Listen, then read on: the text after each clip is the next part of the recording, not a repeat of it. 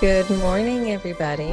It's Lisa Salberg here on our Facebook page for the Hypertrophic Cardiomyopathy Association with Dr. Harry Lever.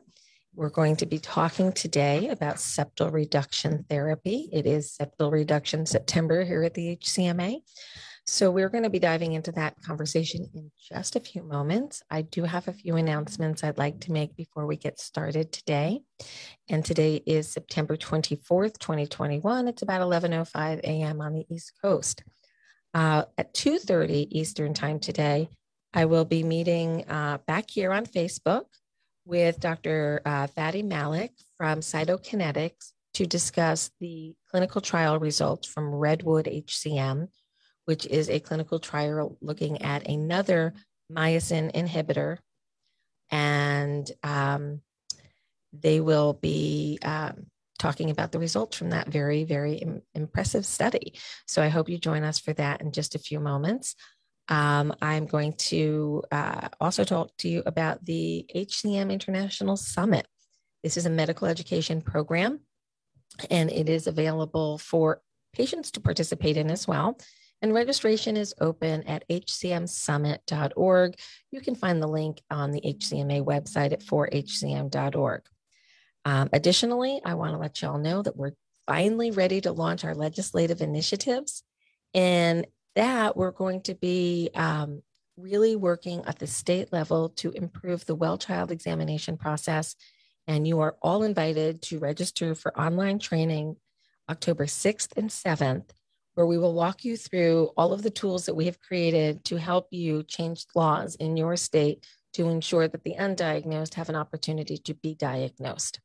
And on that note, I am going to pivot over to Dr. Lever, and I am going to say, Harry, how complicated is HCM when it comes to making a decision it's time for septal reduction? Not that difficult, as long as you know what you're doing. What should a patient have in their arsenal to make a decision? Are there particular tests that should be done to help them make the decision that their gradient is significant enough? Well, we probably, in terms of making a decision about surgery, in terms of whether you should do it or not, the stress echocardiogram is extraordinarily important because it tells us what your exercise tolerance is and what your gradient is with exercise. And that's what that in terms of making a decision about surgery is what you need to know. It also will tell you what your blood pressure response is to exercise. People that get a high gradient could drop their blood pressure. And then again, with the exercise, we know what your heart rate does, how long you can exercise for, and what your symptoms are. So that's probably the most important test to make a decision if you're at the point of needing surgery. The test results will show the gradient has gone up beyond 50 millimeters of mercury typically. But what kind of symptoms should patients be looking for to get relief from? Well, I mean, the common symptoms are shortness of breath, chest pain, and dizziness. And those are the common ones. And certainly when people if they get dizziness is a very concerning one, because that means that you're dropping your blood pressure. It means that the gradient is contributing to doing that. And that's really important to know that. So typically I would see shortness of breath, chest pressure, dizziness, exercise intolerance as being the core symptoms that somebody can look to be resolved with septal reduction therapy. Right. I think it's critical that we talk about the big question: is septal reduction therapy a cure for HCM? I would say that it makes the symptoms a lot better, and it's hard to say that we cure the disease. We make you feel better, but it's symptomatic relief. It's not necessarily, we're not curing the disease. And it is critically important for patients who have myectomy to continue their HCM care after their surgery or alcohol septal ablation, correct? Right. Okay. I bring this up early in the conversation because what has been happening, HCMA has been here for 25 years now. And some people that maybe 15, 20 years ago had their myectomies, they drift away from the HCMA because they're feeling well. And then they come back years later saying, oh, my symptoms are back. We're dealing with the obstruction at the time. Symptoms change when you have diastolic dysfunction. So I just want people to understand this is not a cure we're talking about. This is something to assist you in how you feel day to day and to improve your daily quality of life. But you do have to definitely stay in touch with your HCM program and your specialists, maybe not as frequently as when you're dealing with the evaluation and the surgery, but it's really important to stay in touch.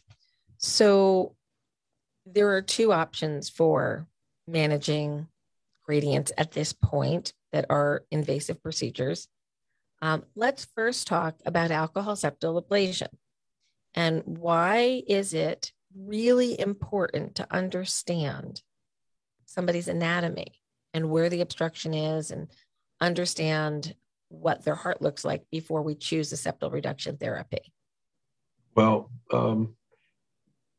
alcohol will only remove so much muscle. And if you have a very thick septum, suppose that it's 30 millimeters, the chances of alcohol taking enough muscle away to reduce it enough when it's 30 it's just not going to work. So when we look at alcohol septal ablation, we're looking at somewhere between 20 to 25 millimeters. If it's in that range, you have a reasonable chance of having it work. But at the same time, you also have to, not only do you have to look at the septum, you have to look at the mitral valve and what are the leaflets like? Are they elongated? Or are they in some other way damaged? Are they calcified? Is there something else wrong with that mitral valve that alcohol won't take care of? If you're going for alcohol septal ablation, everything else has to be right. That means there can be nothing wrong with the leaflets. The mitral annulus shouldn't be significantly calcified. Papillary muscles have to be lined up normally. Again, all you're able to do with alcohol is reduce the septal thickness. And again, it can't be by an excessive amount. So it's sort of in a narrow range that we can expect that the alcohol will work. Is age a determining factor? Well, if we're going to do an alcohol septal ablation, we're tending to do it more on elderly people who we think that the risk of surgery may be higher. So we might tend to do the alcohol in somebody that's older, as long as everything else lines up in terms of the thickness and so on. So older patients with comorbidities and the proper anatomy may benefit more from alcohol ablation because of less complications and less invasive procedure. Right. There's a catheter-based procedure.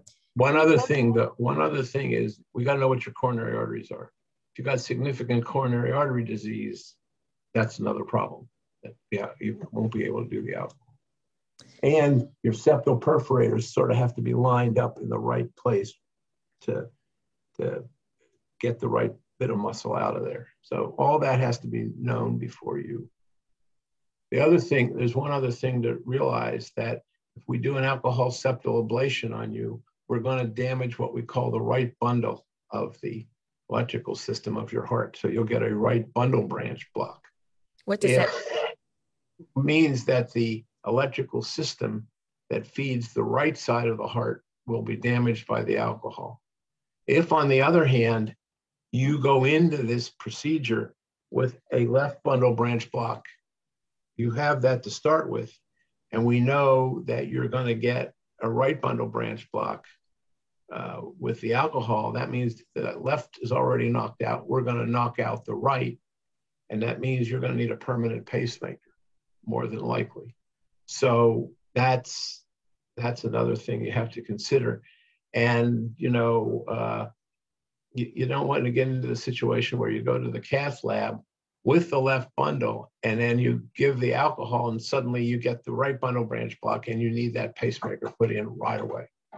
So you might, in some cases, we've taken the option of actually putting in the pacemaker before we do the alcohol procedure. That doesn't happen very often, but you got to keep that in the back of your mind. So starting off with alcohol septal ablation, proper candidates must have the appropriate anatomy, not too much hypertrophy. The mitral valve has to be in good condition. We can't get into the mid cavity or the apex. We can't fix papillary muscles and realign them. So the anatomy evaluation is critically important. Can you walk the listeners through how the actual procedure is done? What is a catheter-based procedure? Well, it's basically the catheter is placed from the femoral artery going up into the aorta, and then we cannulate what we call we go into the left anterior descending coronary artery, and then from there it's taken down a branch called a septal perforator. And what's done is a contrast agent is injected so we can make sure where exactly that alcohol will go when we put in the alcohol. We first put in an agent that you can look at the arteries, so then it'll lighten up where the alcohol will go before you do the whole procedure, and that way you know exactly which portion of the heart will be removed. So what does alcohol do? Alcohol kills the muscle. Does it happen instantly or does it take time to absorb? It can take, you will get pain pretty instantly. It will, in some cases, the effect on the muscle will be such that the muscle will not contract properly for a short time, but it doesn't necessarily shrink it right away. Most of the time it doesn't. So it may take a number of days to weeks till it actually shrinks. It doesn't just happen right away. So we may see an instant, relatively quick reduction in the gradient, sort of like shock to the muscle, but then that may not last and it may come back in a few minutes, few hours. And so then we have to continually watch the echo to see what happens over time. It's not something that's absolutely instantaneous. In some cases for that effect. Yeah. Right. Okay, so somebody's asked an interesting question, and I'm just going to address it now because there's some confusion as to what do you see. So with a cardiac catheterization, there is no visualization of the actual heart from the catheter point of view. They're using fluoroscopy to see what's happening inside the heart, and they can see where the catheter is, and they can see where the alcohol is going. But what else can they see through fluoroscopy? Or well, we really depend on looking at what the echo looks like. So we want to see the systolic anterior motion of the mitral valve. Acutely, you may see that go away, where the mitral valve suddenly doesn't hit the septum. Okay, so we've discussed alcohol septal ablation. Candidates tend to be older, have the appropriate anatomy. It is a catheter-based procedure where the catheter is placed inside the heart and into the septal wall through the septal perforator. Alcohol is injected, it stuns, and then it slowly regresses the wall back so that it will relieve the outflow tract obstruction. Okay, so what would you say are the numbers at the Cleveland Clinic? How many myectomies are done per year, and how many alcohol septal ablations at your center? I would say we probably, in terms of surgery, we're doing close to 200 cases, and the alcohol maybe A dozen. It's not a large number. I don't know right now. I don't have the exact number in front of me, but it's many more operations than there are. So typically, we do 800 myectomies. I'm sorry, you guys do typically 220 myectomies per year. 200, 200. And alcohol septablations? About a dozen. About a dozen. Yeah. Under 20. Yeah. Okay. So that's ablation, ASA, alcohol septal percutaneous alcohol septal ablation. It has a couple different names. But now let's go to the gold standard. And gold standard means it's the chosen therapy when all other items are considered. So why myectomy? What is a myectomy? Well, we actually remove a piece of the muscle.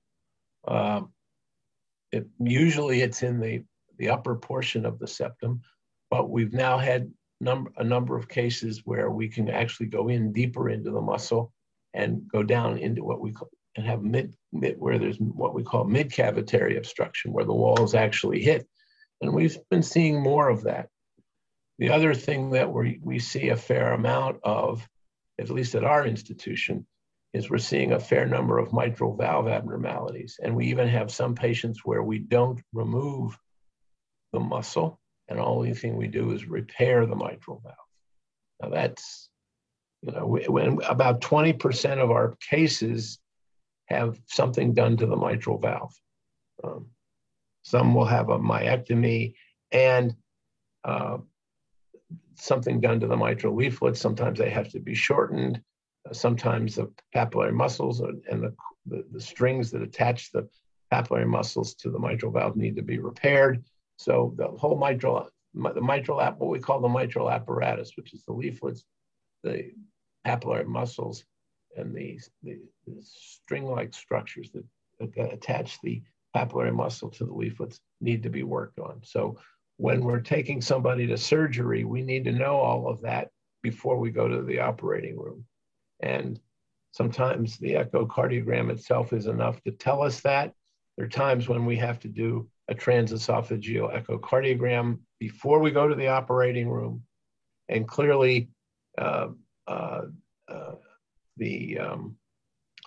transesophageal echocardiogram is done during the surgery so that we know exactly, again, the pictures are taken again, we verify everything, we make then the surgery is done, whatever it needs to be done is done.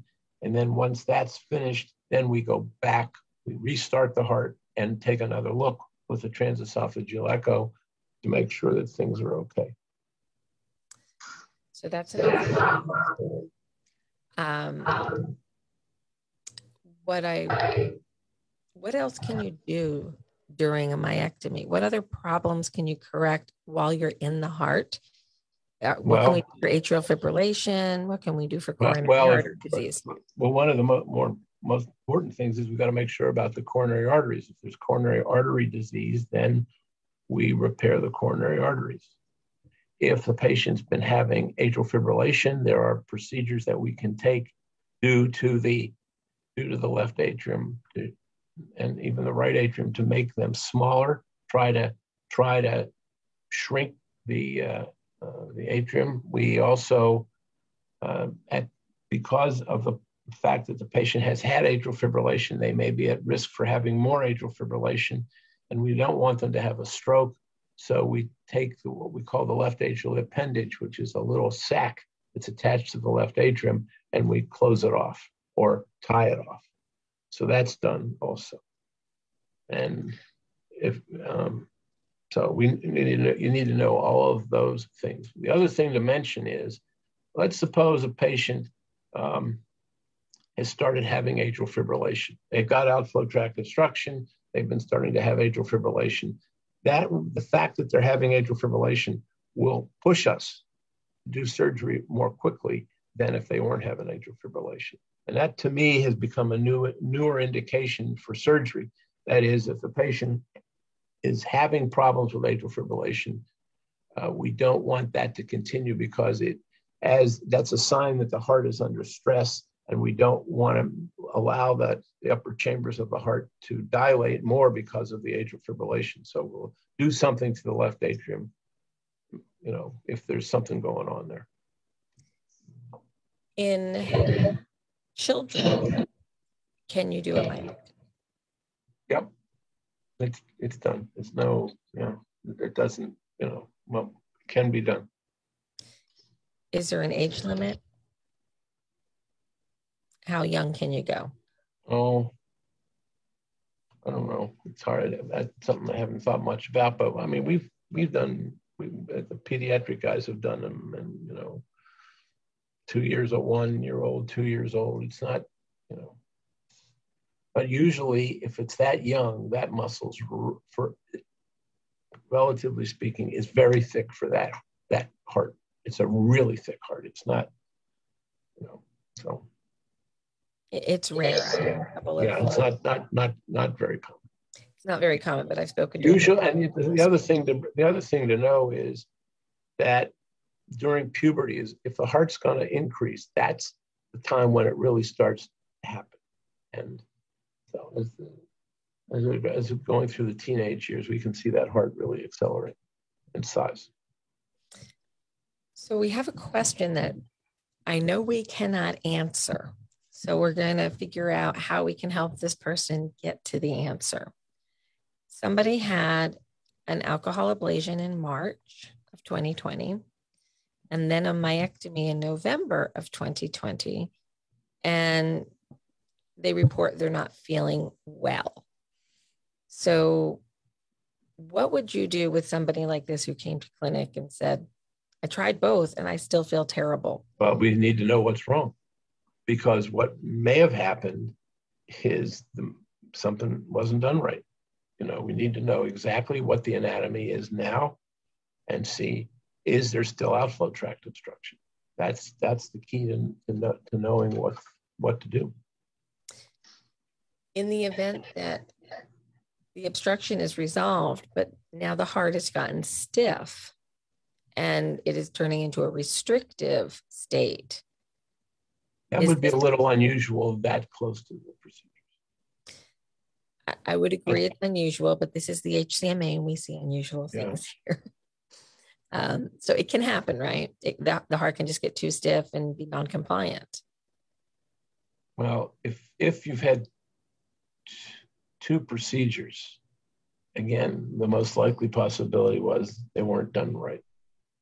But if it is stiff, then you're left with using medications. And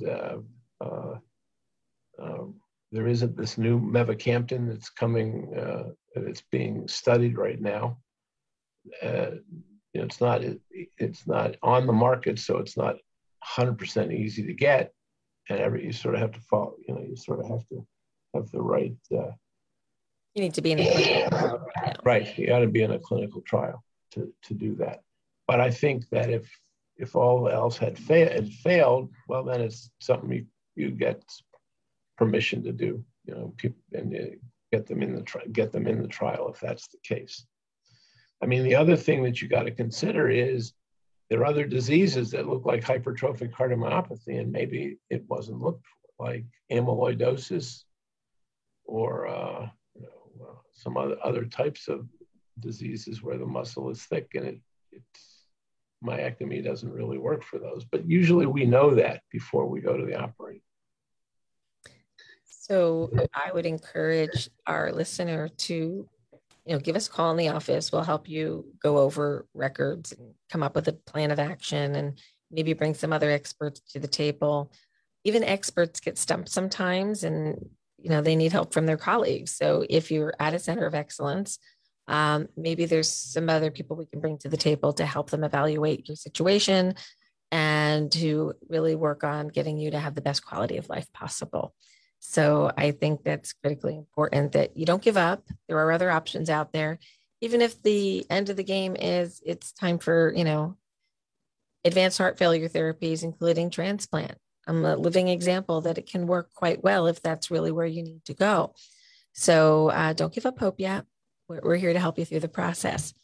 If anybody else has questions, they're welcome to post them now, and we will get to them. I have to kind of keep bouncing in and out. Zoom has not figured that one out yet, how to work Facebook questions through the Zoom thing. So Lisa works with her cell phone and the computer simultaneously.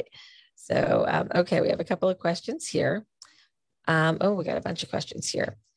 Grandson has non-obstructed HCM with a septal measurement of 37. He's 15. So non-obstructed, we're going to treat with medication. Myectomy or alcohol septal ablation are not options for treatment at this time. There are some new clinical trials coming. All clinical trials start with adults. So it's going to be a bit of a path until we have new medications for children. How old is it? How old is the child? 15. It would still be helpful to know exactly what the echo looked like on the chance that there was mid-cavitary obstruction. And there are a few cases, if the cavity is very small, that they would feel better if we gave them a little larger cavity. So even with, this is very rare, but it could happen that if we feel that you need a little bigger cavity size, we still might do a myectomy, but we have to look at it very carefully and really make sure that there is no obstruction. Okay. For those who are asking comments, I'm using the like feature so I can know that I've already addressed your question. Doesn't mean I like that you're not feeling well. Please don't take it the wrong way. So we have an interesting question from Denny. And the way you worded your question, Denny, makes me a little concerned. What is the criteria for heart transplant in IHSS? First of all, the term IHSS stands for idiopathic hypertrophic subaortic stenosis. Those of us who've been diagnosed for a long time, that was our original diagnosis. That term hasn't been used really since the 1980s. We don't use that term because it's not idiopathic. We know that they're genetic causes. The hypertrophy can be in various places, and it's not always in the subaortic region. So my first concern would be, who are you seeing that's still calling it IHSS? And transplant is reserved for those with very specific criteria. They're written by UNOS, which is the federal organization monitoring organ procurement and allocation. And the HCMA actually helped UNOS write those guidelines, and we can make those available to you in detail, but we will just say that you can't be obstructed and go straight to transplant. You have to get rid of the obstruction first. You can't just be symptomatic. The heart has to be truly failing. And there are features that are looked at, such as cardiac output and cardiac index, that help determine whether it's something that we're needing to consider. And your exercise tolerance is monitored, and it has to be below a certain threshold to be considered for listing.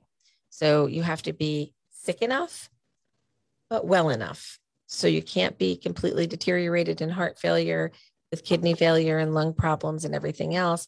It's a very tricky balance. And Denny, I would encourage you to call the office and we can go over the details with you if you'd like to discuss that further. Another question. HOCM to HCM, what could have happened? So I'm going to try to interpret this, and Koki, I think is the way you pronounce your name. If I've gotten this wrong, please post. So you were obstructed one day, you're not obstructed the next. Are you cured? What might have happened, Harry? That's hard to say. You know, the obstruction just doesn't go away quickly. I mean, I don't know. I'm not quite sure how to answer that. Are gradients transient? They can be, I mean, depending on your fluid status. If you get really dehydrated, it's a hot day, you don't drink any fluids, the cavity gets smaller, you can get obstruction. That's the one way that it can happen acutely.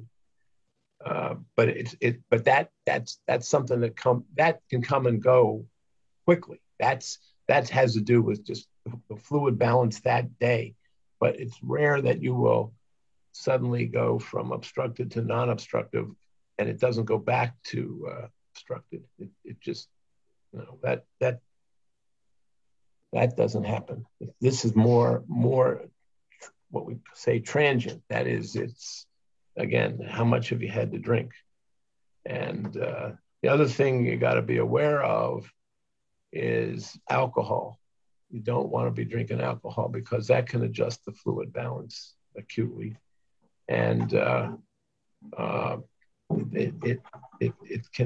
alcohol can cause rhythm disturbances like atrial fibrillation and things like that. So, but and then of course, people with hypertrophic cardiomyopathy, you got to be careful.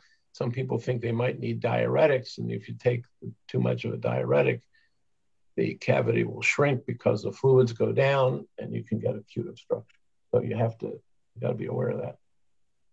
So I would say one of the other ways that you can see obstructive HCM moving into HCM without obstruction is if the ventricle starts to dilate and it opens up more and there's more room, but that is not a good indication because that could indicate that you're moving into end stage or burnt out HCM or advanced heart failure HCM. So you would want to look very closely and monitor that and see what changes have happened in your ejection fraction and what has happened to the gradient. This is why HCM Center of Excellence care is critically important because these are very tricky things to figure out sometimes. HCM is definitely not a black and white situation. It's about a billion shades of gray. So we would encourage you to get to a center if you haven't been to one already. And in the modern age, we can do telemedicine visits if one is not convenient to you. There are a number of centers that offer telemedicine appointments. Obviously, they can't do an echo that way, but they can get the images from your local physician and look at that. Okay, so Susan, your grandson is being treated, however, does not have any medicine at this time, even though they have a very thick septum. A 15-year-old with a 37 millimeter septal wall thickness, Harry, what would be the treatment you would say for somebody with massive hypertrophy? Well, I think you'd want to make sure there wasn't some other underlying disease. So genetic testing. Yeah. And defibrillator implantation. And sometimes we'll do the MRI scan to see what things look like. And on relatively rare occasions, we'll even do a biopsy of the heart just to make sure we're not missing something. So but when it's 30, I mean, it's got to be when it's 37 millimeters, it's got to be very carefully looked and see what else is going on. I mean, it certainly can happen that it's hypertrophic cardiomyopathy, and that it can be. But we would, if let's say we got to say it's 37 and there's no mid-cavitary obstruction or anything like that, I'd still use a beta blocker to start with, and see how they feel. I mean, that's easy enough to do. Okay. Let's see what happens. So one thing I feel I have to bring up is massive hypertrophy is definitely a high-risk feature for sudden cardiac arrest. And the guidelines are very clear that is a class 1 indication for an implantable defibrillator. So if that has not been discussed, that is something that should be discussed with the care team. Sometimes when they're younger, they're trying to wait for growth to occur so that the body can fit the device better. But it is definitely a conversation that needs to be had. I've seen too many of those very, very thick hearts get missed because the kids look okay, but they are still at risk. So please have that conversation. That's why the MRI scan is important also, because it can give us an idea of how much scar there is. And quite frequently, when the heart is very thick, there will be a lot of scar, and that would push you to doing the defibrillator. Okay. Sarah, I haven't seen your name in a while. Hi, how you doing? You were diagnosed 12 years ago and the symptoms are progressing. Listen and watch carefully to mesh recommendations and criteria. It seems that criteria have increased, taking into account more for symptoms. Okay, I've got a long question here. For example, you just mentioned AFib frequency. Is that taken into account for myectomy? And could you comment on the experience of how the criteria has changed over time and what are the current criteria? So the new guidelines have actually lowered the threshold for invasive therapies to address obstruction. It used to be really based on the numbers that the gradient had to be over 50, you had to be intolerant of medication, and that's the only people who were even offered myectomy. And now there's like a line in the guidelines that say, patients may choose not to be on medication and may want to go to surgery sooner, and they should be permitted to do so. So I think we've gotten a little bit more liberal there so that the patient can help make that decision in the process of shared decision making with their physician as to when they want to go to surgery. Would you agree with that, Harry? Well, I still feel even with septal myectomy that we still tend to use medication to keep the heart rate slower. So I'm not one of the ones that would say, well, you've had a myectomy, you don't need any medicine. I still use some. I might reduce the dose, but I still tend to use it. Hello, Stephanie. Thank you for the nice comment. I hope you're well. And your grandson's normal. Okay. I have had a stress echo done. AFib is there, however, no gradient. So we're talking about a different anatomy. If the stress echo is not showing a gradient, there's two things that could be going on there.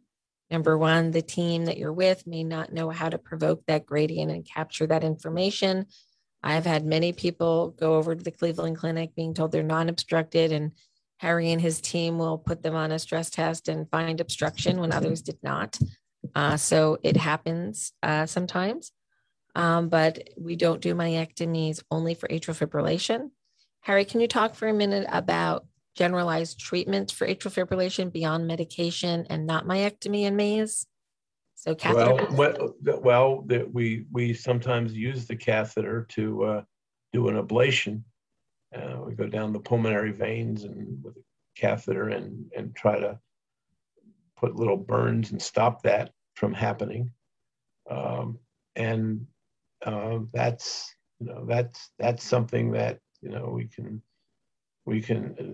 we do a fair number of these days. It's not 100%. Some people still have the problem of atrial fibrillation, but it becomes harder to stop the atrial fibrillation when the left atrium gets larger. And that's why we try to intervene sooner nowadays with septal myectomy if they have obstruction and they're having atrial fibrillation, so that we don't let that heart get to the right and left atrium to get too large. Because that once it gets large, it's really hard to stop the atrial fibrillation. So keeping an eye on your numbers is critically important in HCM. Right. Knowing what your outflow tract gradient is, knowing what your left atrial dimension or volume is. These are numbers that you can keep track of. And I should have brought one with me, but I don't have it. We have a new membership benefit at the HCMA. I will bring it on the 2:30 podcast so you can see it. We've created a very nice little journal for you to keep track of your numbers, keep track of your symptoms, bring it with you to the physician's office when you go so that you can have discussions based on your anatomy at that visit, at that time, and you can kind of keep track of progression and see where things are going so that you're not surprised. Surprises are not good when it comes to your cardiac care. We want to kind of know where we're going and get an idea of what might happen next so that we can prepare ourselves physically, mentally, emotionally, our family. We want to be ready for what we're going to have to do next because we know there is no cure for HCM today and we need to keep on top of that. I'm going to go back to our friend who called it IHSS. So I too was diagnosed with IHSS. I just worry that if your physician's still using that term, they may be a little outdated. But you said your BMP, which I believe you mean BNP, is over 1,300 right now. This is a concerning number. And I would encourage you to have a conversation with your team about why your BNP is so high. It's a sign of heart failure. The heart muscle is struggling and it releases this protein into the body that tells you that the heart is struggling. So a BNP of 1,300 is pretty high, but some patients with HCM have very high resting BNPs, and you can't just determine what's going on with you based on solely a BNP. because your BNP may have been at this level for many, many years, and that may be normal for you. It is a little high for a normal. We tend to see them in the 400 or 500 range. So I would encourage you to have a conversation with your doctor about that.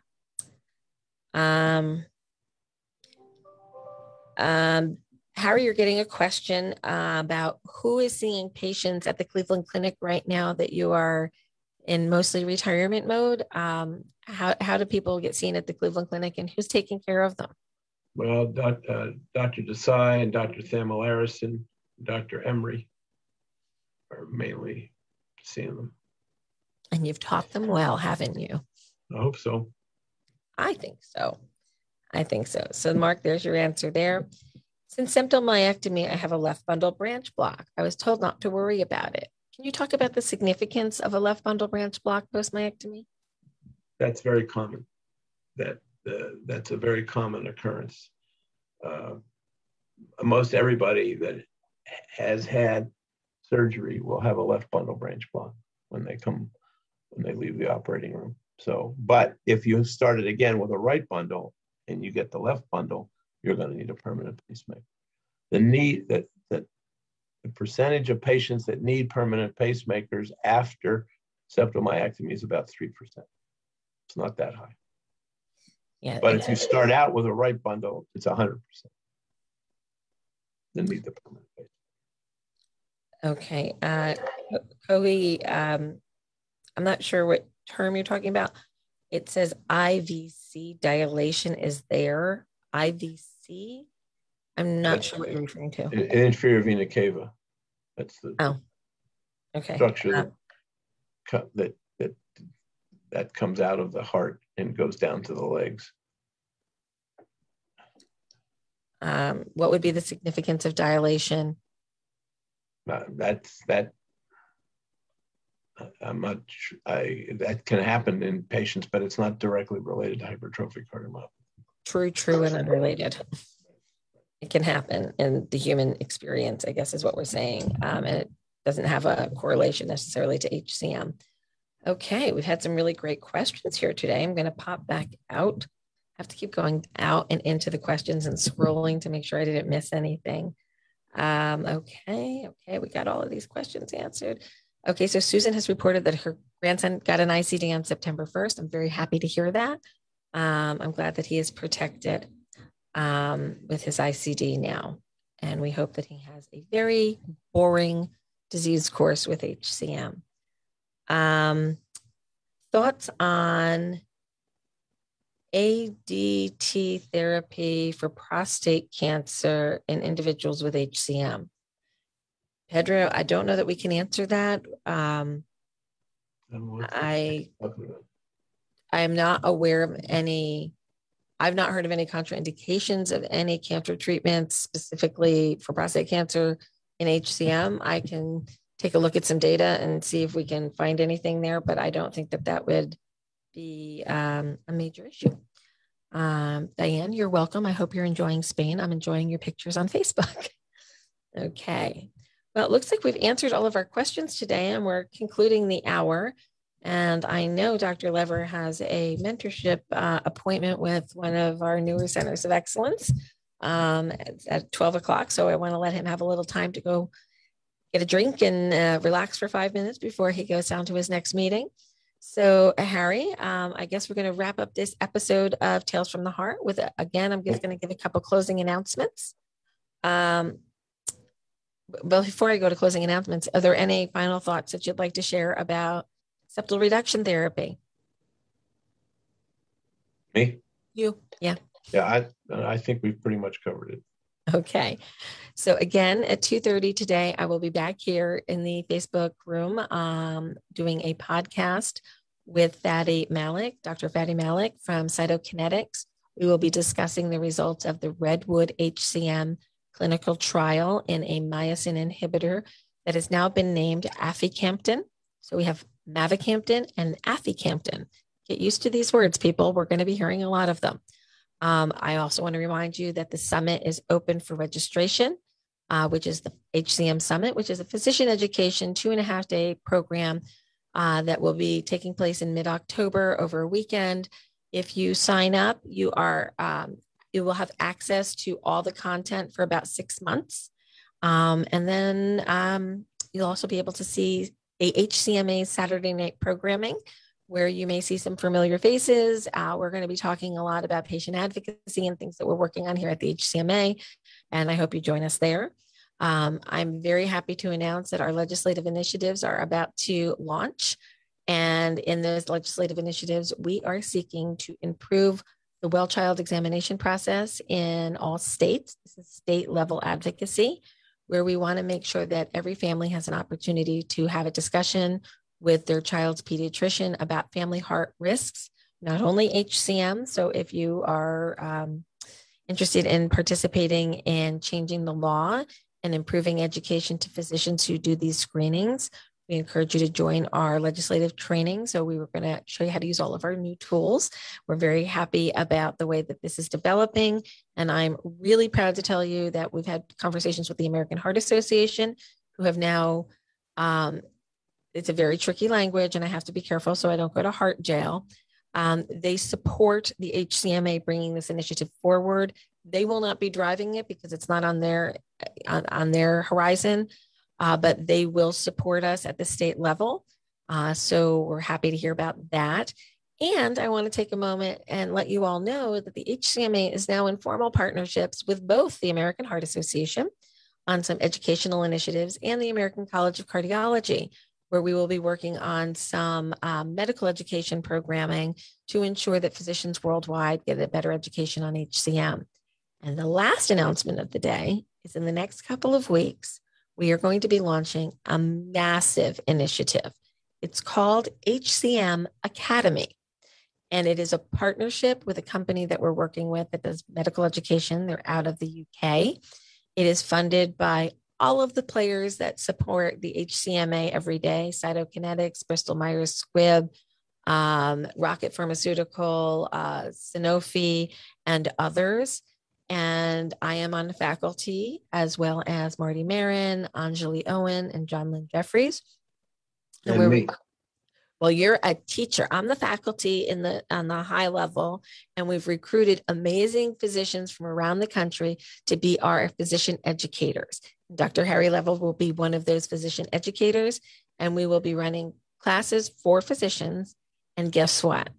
We have found an innovative way for you guys to get involved. You know how frustrated you are because your local cardiologist or your GP doesn't understand HCM? In a couple of days, we're going to launch a form on the website where you can refer your physician. You can choose to make it an anonymous referral, or you can use your name in the referral. And we will invite your local doctors to join us for HCM Academy. They will get CME credits. It is a free course to them. They're going to get a very deep knowledge and understanding through this program on what HCM is and how to better understand you. GPs, emergency room docs, local cardiologists. If you guys collect the names, addresses, and hopefully emails and phone numbers, we will invite them to these programs. We're also going to create little drop cards that you can bring to your doctor's office that'll have a QR code that you can hand to your doctor and say, here's the information on how to register for the course. We're making it easy for you to bring them into the circle. And hopefully in the next 1 to 2 years, we will have a better network of healthcare providers who truly understand the unique features of hypertrophic cardiomyopathy and how best to serve you and your families. So it's been a really long road to get this program running, and I'm really happy that we're about to launch it. So please join us. Visit 4hcm.org in the coming days for more information. I am done here. So Harry, thanks for joining us again on Tales from the Heart. And thank you to all of our sponsors and our staff and our volunteers and our board. Have a great day. Thank you for listening to Tales from the Heart. For more information on HCM, we encourage you to visit our website at 4hcm.org. Join us online for the conversation on our Facebook page or in our private group. Facebook page can be found at Hypertrophic Cardiomyopathy Association, and our Instagram handle is at 4HCM Warriors. That's the number 4 HCM Warriors. Follow us on Twitter at 4hcm.org. For those members of the LinkedIn community, you may want to follow the conversation on the Hypertrophic Cardiomyopathy Association group. Join us today. To contact the Hypertrophic Cardiomyopathy Association, you can call 973-983-7429. You can email us at support@4hcm.org or visit us online at our website, 4hcm.org, and send us an email from there. The Hypertrophic Cardiomyopathy Association is located in New Jersey and operates on East Coast time. We would like to thank our sponsors, MyoKardia, Invitae, Boston Scientific, and Cytokinetics for their support of this program. The HCMA is partnering with MyoKardia, 23andMe, and others to help learn more about hypertrophic cardiomyopathy. Learn more about these initiatives at 4hcm.org. Invitae, a genetic testing company and a sponsor of Tales from the Heart, is proud to provide free genetic testing to families with hypertrophic cardiomyopathy. Please learn more at 4hcm.org.